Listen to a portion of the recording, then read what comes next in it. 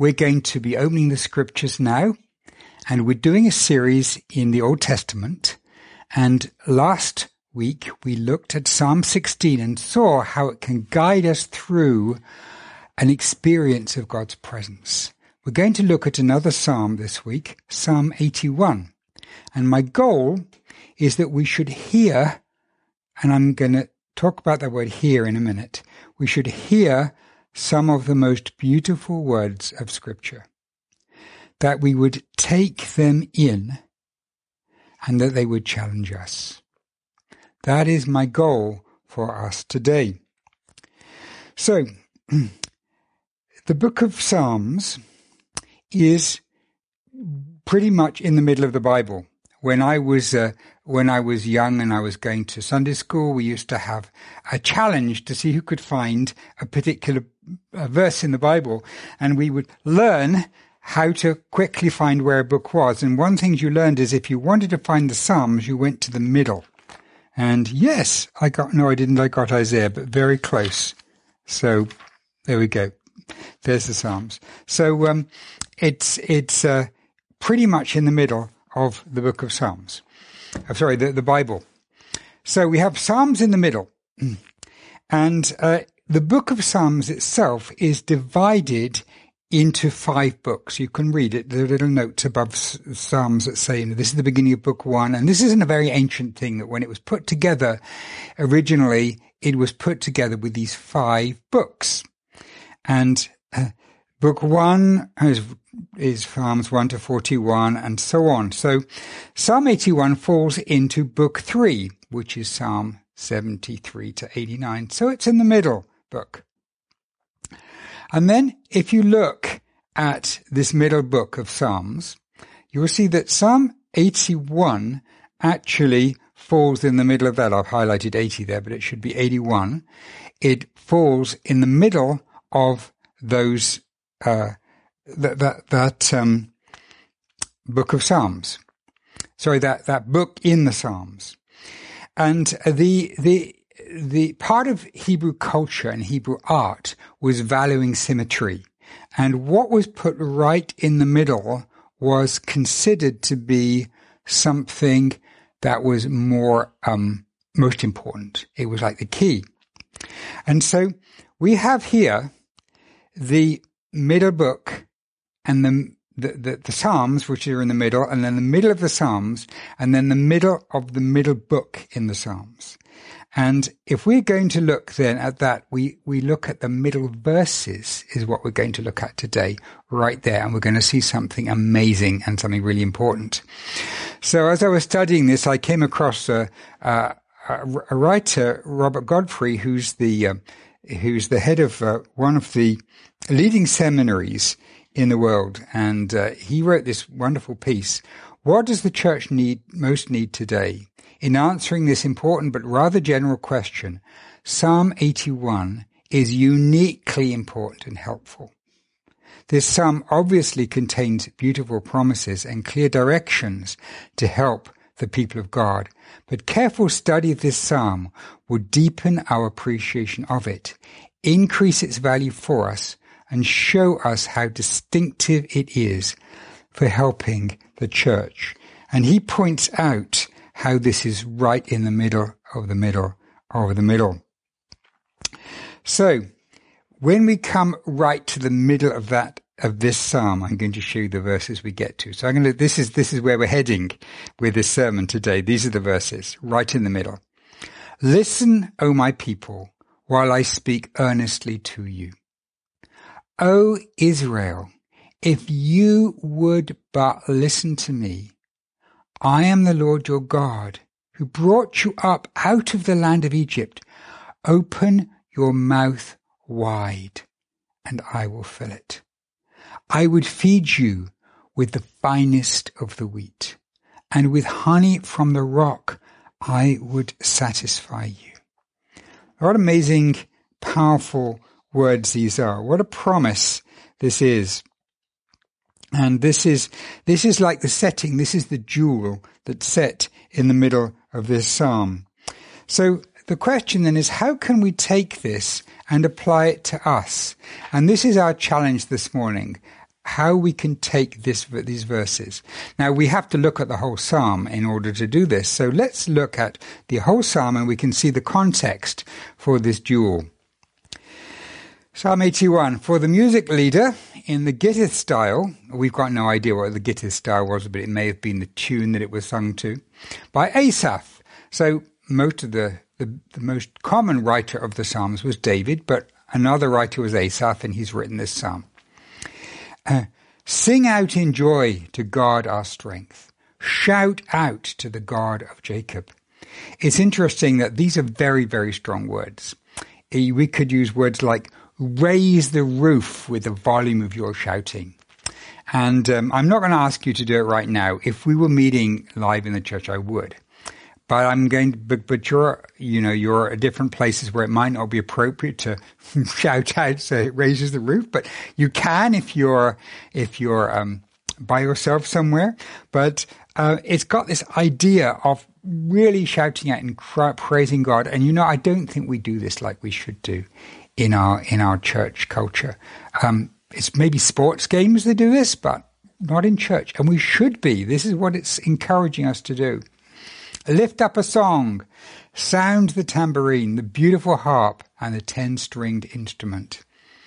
Blow the horn at the new moon, at the full moon, when our festival begins. So we don't know which festival this was, but probably the Feast of Tabernacles. It could well be that.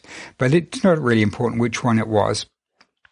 For it's a decree for Israel, a rule of the God of Jacob. He made it a regulation in Joseph when he went out against the land of Egypt. So that is the regulation is to praise God. The rule is to praise God. So then we have a statement, I listened to a voice I had not understood. And then what he's saying is, previously I hadn't understood this voice, but now I can hear the voice. I can hear what God is saying. And from now on, it's God's voice speaking. And this is the rest of the psalm in God's voice. God is speaking what he's done. I relieved his shoulder of the burden. His hands were freed from the basket. In distress you called, and I delivered you. I answered you from a dark thundercloud. I tested you at the waters of Meribah. Selah. Selah is, we're not completely sure, but it probably means like, let's pause and think of that. Wow. Kind of like a pause. So that waters of Meribah is where they were thirsty and God produced water from a rock for them. So he's just talking about how he's been faithful in the past and how he kept them and the good things he's done. And now we come to the middle part. Listen, O my people, while I speak earnestly to you. O Israel, if you would but listen to me. There shall be no other God among you. You shall not bow down to a foreign God. And now the very middle verse. I am the Lord your God, who brought you up out of the land of Egypt. Open your mouth wide, and I will fill it. But my people did not listen to me. Israel would not submit to me. So I gave them over to their stubborn hearts to do what seemed right to them. If only my people would listen to me, that Israel would walk in my ways, I would soon subdue their enemies. Turn my hand against their foes. Those who hate the Lord would cringe towards him, and they would be permanently humiliated. I would feed you with the finest of the wheat, and with honey from the rock I would satisfy you. So those are beautiful words that God is pleading with his people, that he's going to satisfy them with honey from the rock. I think that this verse here is a psalm which focuses on the word listen. And if only my people would listen to me. If only my people would listen to me. And if they listen, they would get honey from a rock. And honey would have been the sweetest thing you could you could have got in those days. I mean, it's still pretty sweet now, isn't it? It's one of the sweetest things you could get. And honey from a rock. He gave them water from a rock. This is going to be even better. He's going to give them honey from a rock. Wow. So when they saw this word listen, it would echoed in their minds because it's making a reference to a verse in the Old Testament that they would consider to be the very core of their faith, of who they are. And the word listen is in Hebrew Shema, and this scripture I'm going to show you is actually known as the Shema because it focuses on this idea of listening. So here we go. Listen, that's Shema Israel. The Lord is our God. The Lord is one. You must love the Lord your God with all your mind, with all your being, and with all your strength.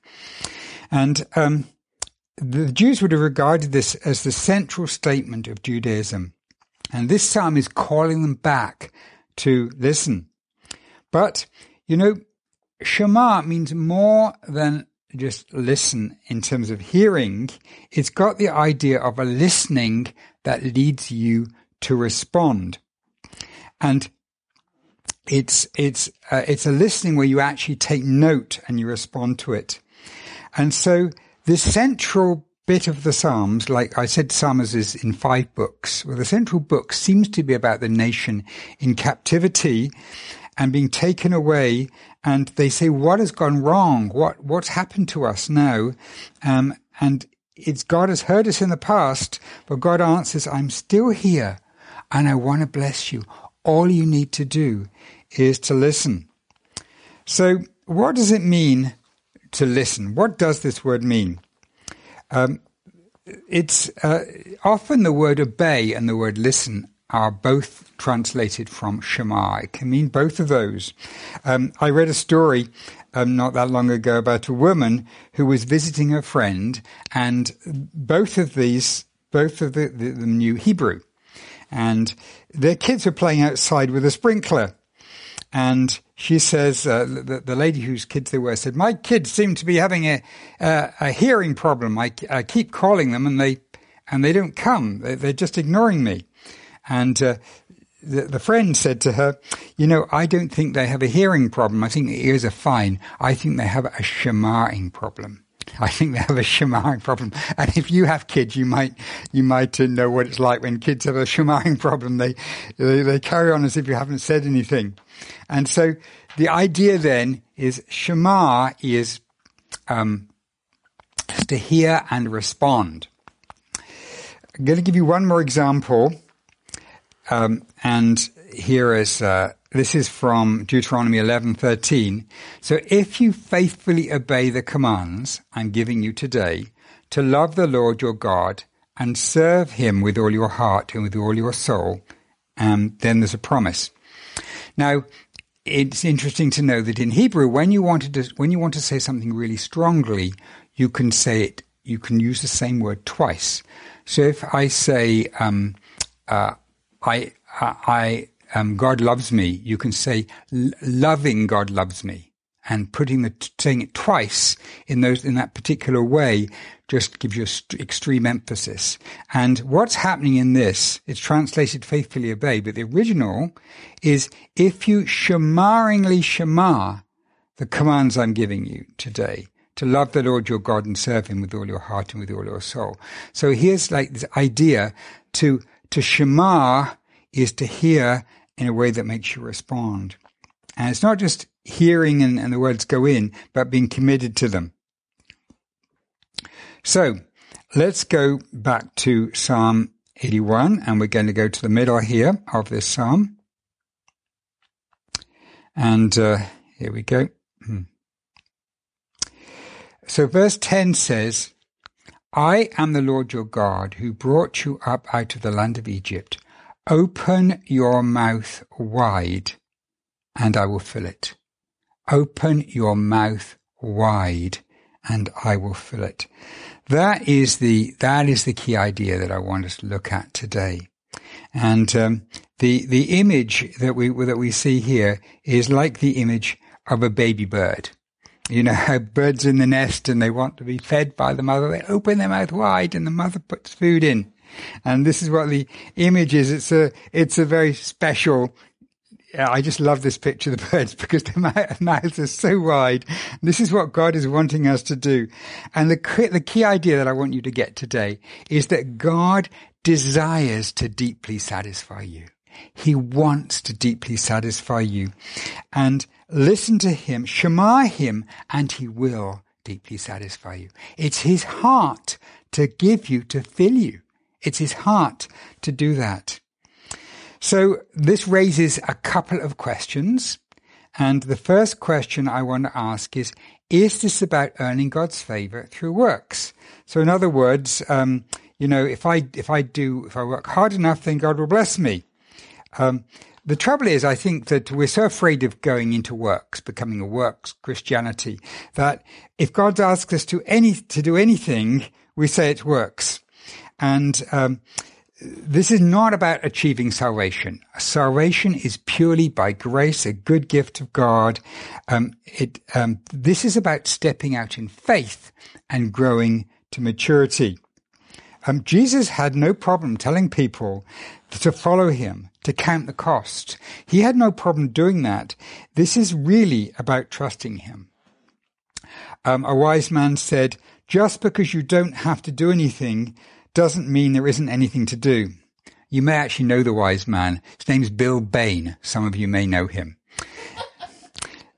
Anyway, so the motivation then, it can sound very spiritual to have a motivation. I'm not going to do anything for reward. I just want more of God. But that's not what God says. He says, if you really want more, you have to ask for it. You have to shema for it. This is not a prosperity gospel, but this is an invitation to drink deeply of him and be satisfied by him. And it's he who's satisfying us, either directly or by gifts that he's given us. And God knows how to satisfy you more than anyone else does. He's made you. He's created you. He knows those deep places in your heart, and he can fill them like nobody else can. So I want to appeal to you that God wants to give you more than you need, more than you could ever dream of. He wants to give you honey, which is unnecessary. Nobody needs honey to live, but God gives you honey to deeply satisfy. Let's just go back. Is this not the wrong motivation? No, I don't think wanting more of God is a wrong motivation. So, Psalm 81. Listen, O my people, while I speak earnestly to you. O Israel, if you would but listen to me. I am the Lord your God who brought you up out of the land of Egypt. Open your mouth wide, and I will fill it. I would feed you with the finest of the wheat, and with honey from the rock I would satisfy you. What a lovely image there. Does this stir something up in you? It stirs something in me as I read these. It kind of gives me a hunger, and it says, yes, this is what I want.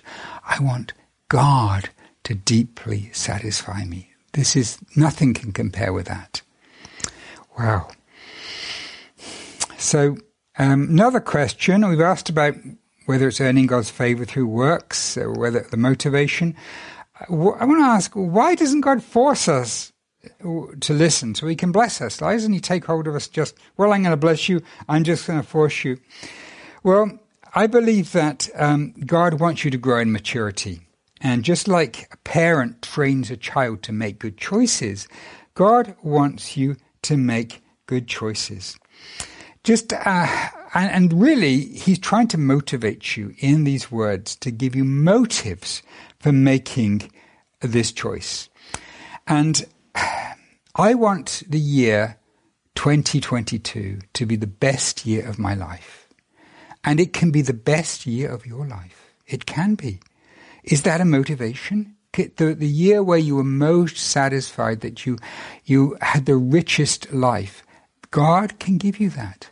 And all he asks you is to open your mouth wide by hearing, by shemaing him. So there's a few more questions that we can have coming up from this. How do I do what God is saying? What is God wanting me to do?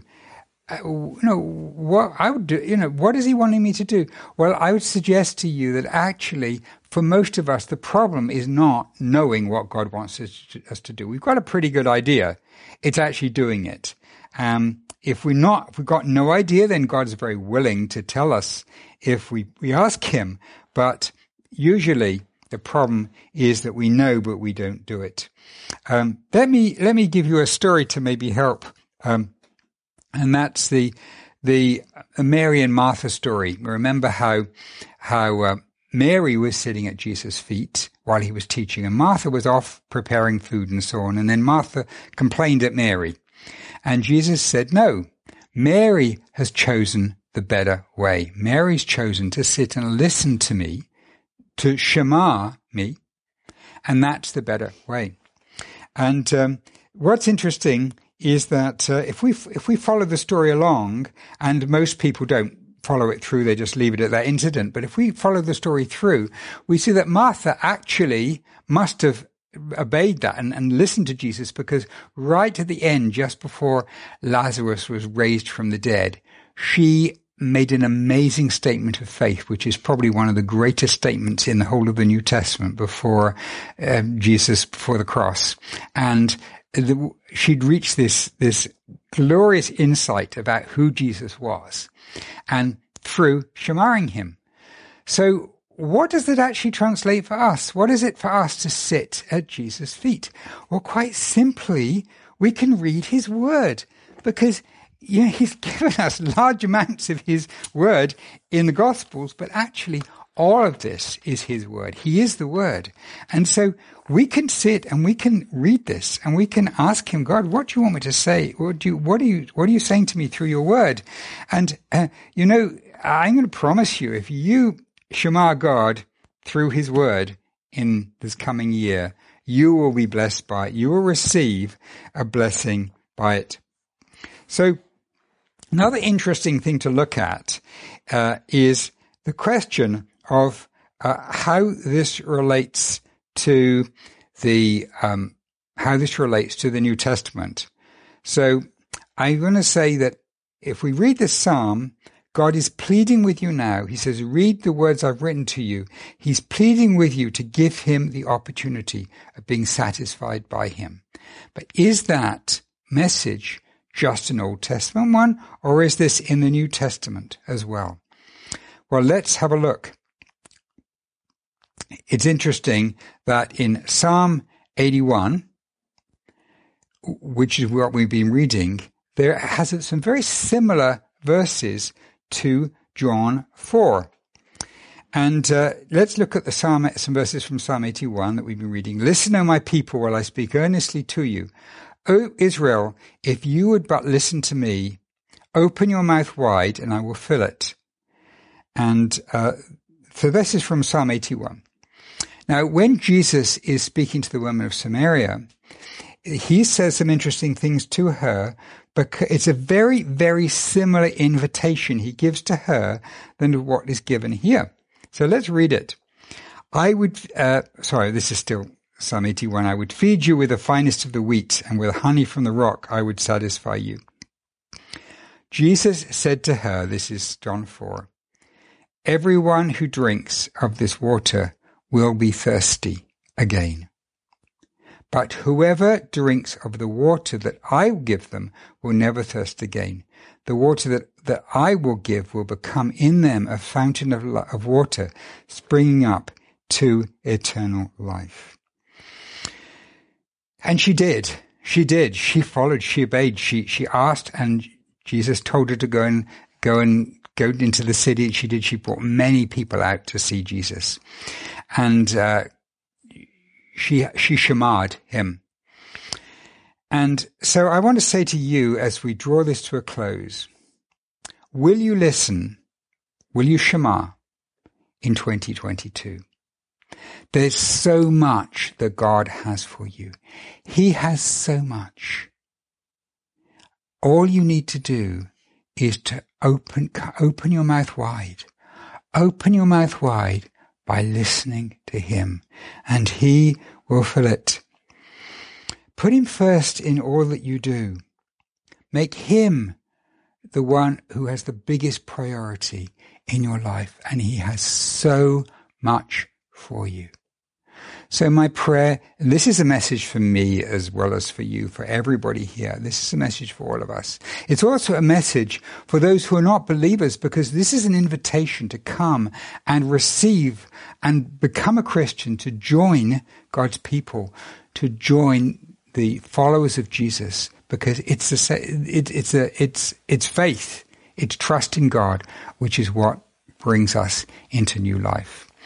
So I'm going to pray now that all of us will experience this. Heavenly Father, thank you for this amazing promise that you've placed right in the center of Scripture. Thank you, God, for this invitation. Thank you that you promise, you offer to deeply satisfy us, to fill us. Thank you, God. God, please, may we respond. May we respond to this call by listening to you, by eagerly coming and asking what you want us to do and reading your word. We pray, Lord, that we will do this. And we pray, Lord, that we will have such abundant blessing. We will be filled with joy, and we will want to raise a shout that raises the roof for joy. Thank you, God. Amen.